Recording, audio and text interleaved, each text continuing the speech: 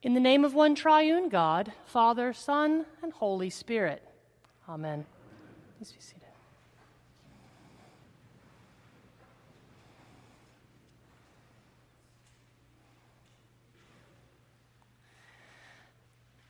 Today in the kingdom of God, we celebrate and remember so many things. We celebrate those in our community who have graduated from one level of academic schooling to the next, or even out into the world.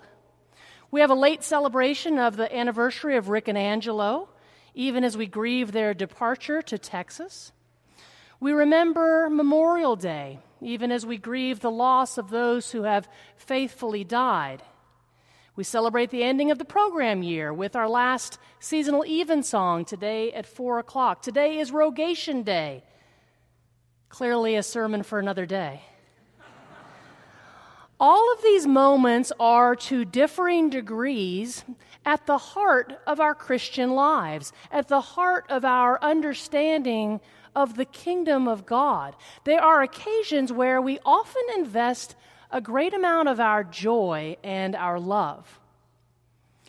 There's something perplexing to me and difficult at the heart of the Christian faith. This perplexing something is the central value of the kingdom of God, the primary identifying characteristic of the Christian church at its best, and the clearest picture we have of our relationship with Jesus and his relationship with us.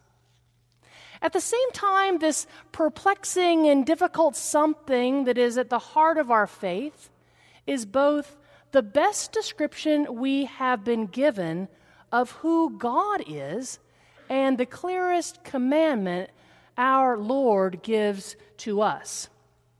It's a quality or a type of relationship, and it's proclaimed as the greatest and the strongest and the most persistent gift that we are given. It's what the gospel today talks about. The English word is love, and that's really a shame. The early church was smarter than we are, and the early church knew that this difficult and perplexing quality of relationship was a new thing.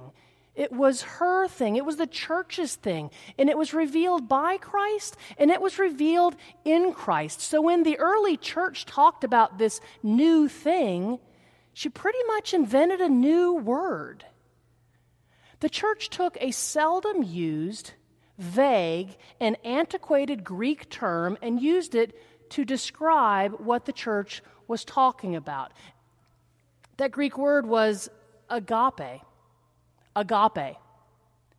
And the advantage of doing this was that every time the church used the word, people knew exactly what it meant, knew exactly what the church was talking about, and they wouldn't really know what it meant until they were in the life of the church, in the life of Christ, with God, learning what the goal of being a Christian and what the greatest power that has ever been or will ever be in all of creation.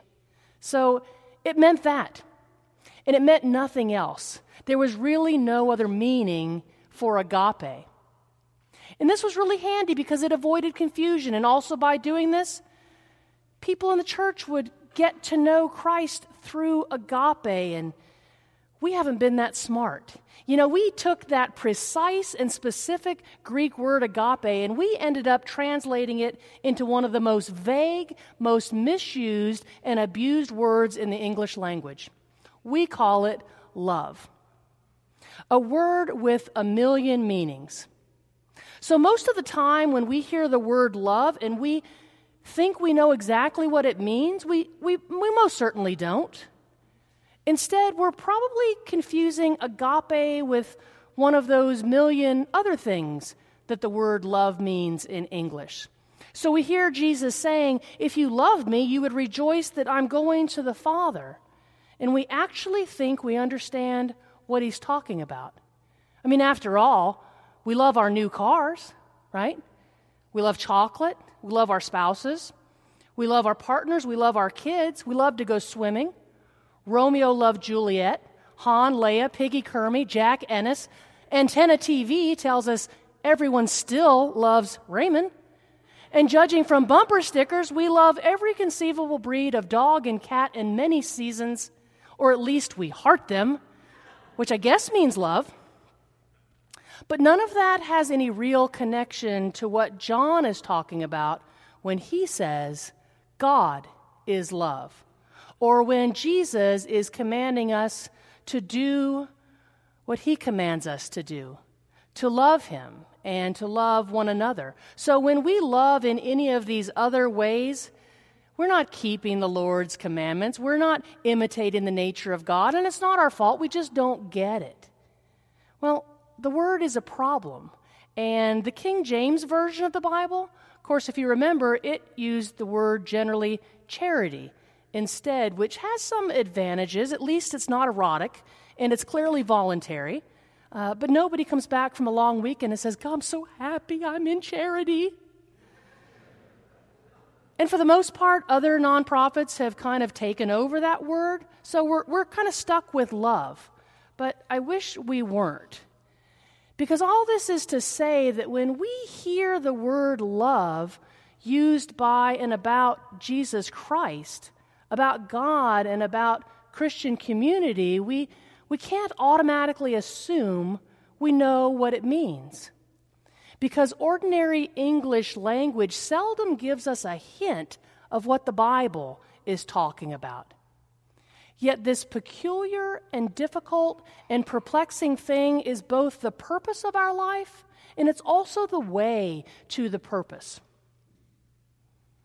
There's only one way to learn what the Christian faith is talking about when we talk about love. There's only one way to discover which of all the different experiences we have really experienced that mean love in this sense. There's only one way to know what the commandment is and what has been commanded by our Lord, which is to love God and to love each other. There's only one, just one way. And we can learn of love. We can learn of Christian love. We can learn of what agape is just through Jesus. It's only from knowing him. It's only from knowing what he said. It's only from knowing what he did, knowing who he was, knowing who he is, that we can really know what love is.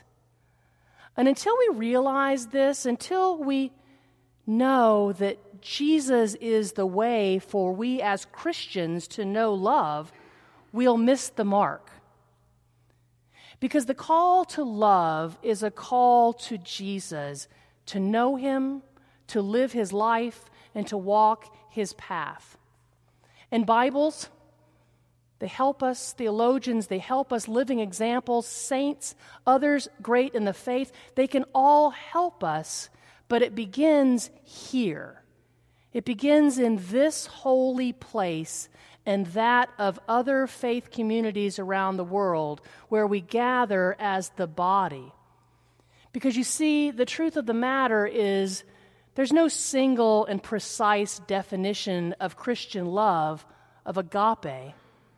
There's instead a single person, and that person is Jesus of Nazareth. Jesus who lives it, Jesus who shows it, and Jesus who gives it so that we can show it and live it and give it. You know, last week in our gospel, we heard Jesus say, I give you a new commandment that you love one another. Just as I have loved you, you also should love one another.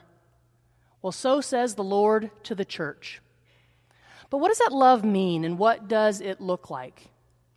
You know, to discover this, we have to look at Jesus, and we have to look at him in his totality. And when we do that, I think the first thing we see is that it has nothing to do with how we feel inside. It's about how we choose to act. It's about what we do.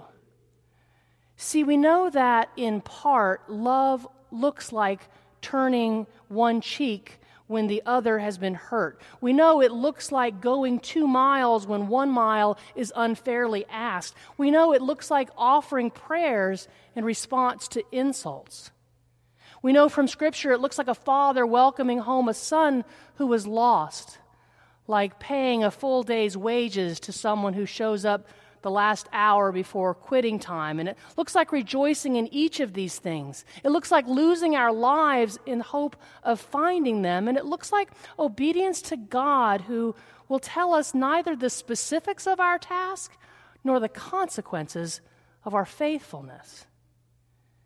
And it looks like all of that and much, much more, but really, finally, and in its clearest sense, it looks like this. It looks like God's people in community, surrounded by the Word being proclaimed, the Word being interpreted, the sacrament of the body and blood of Jesus Christ, and it looks like the cross. And for those within our tradition who say, I want a little more joy and a little less cross, well, if we're looking at anything less than the cross, we're looking at something less than Jesus. Is it any wonder that we're 6 weeks away from the resurrection, and all of a sudden, this far into Eastertide, we've been slingshotted, we've been hurled back to the cross. And all of a sudden, here we are again. We were in the resurrection. We were in the celebration. And then Jesus brings us back, and our church brings us back through the lectionary to this point of this is what's going to happen to me. I'm going to die. And not recognizing that mocks him. And it mocks the Word. This cross is a symbol of God's love to us. It's a symbol of what it means to love each other. And we won't find that on bumper stickers. We won't find that in 8-part series finales. We won't find it in filling ourselves with one more short-term energy-relieving behavior.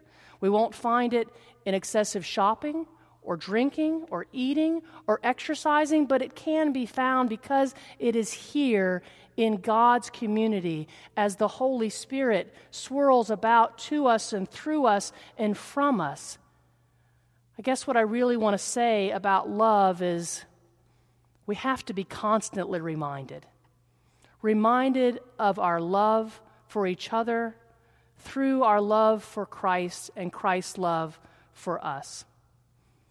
So to find out what John means when he says that God is love, or to discover what it looks like to love one another as Jesus has loved us, we don't look deep within ourselves. We don't look around us. We don't look at society or our families or the natural world. All of those things will enhance, but instead, we look to the Lord, and we look to his life, and we look to all of his life, because there we will find it in its depths and in its simplicity. We'll find what it means to be a Christian and what it really means when we talk about love. And there we will find our life and our life everlasting.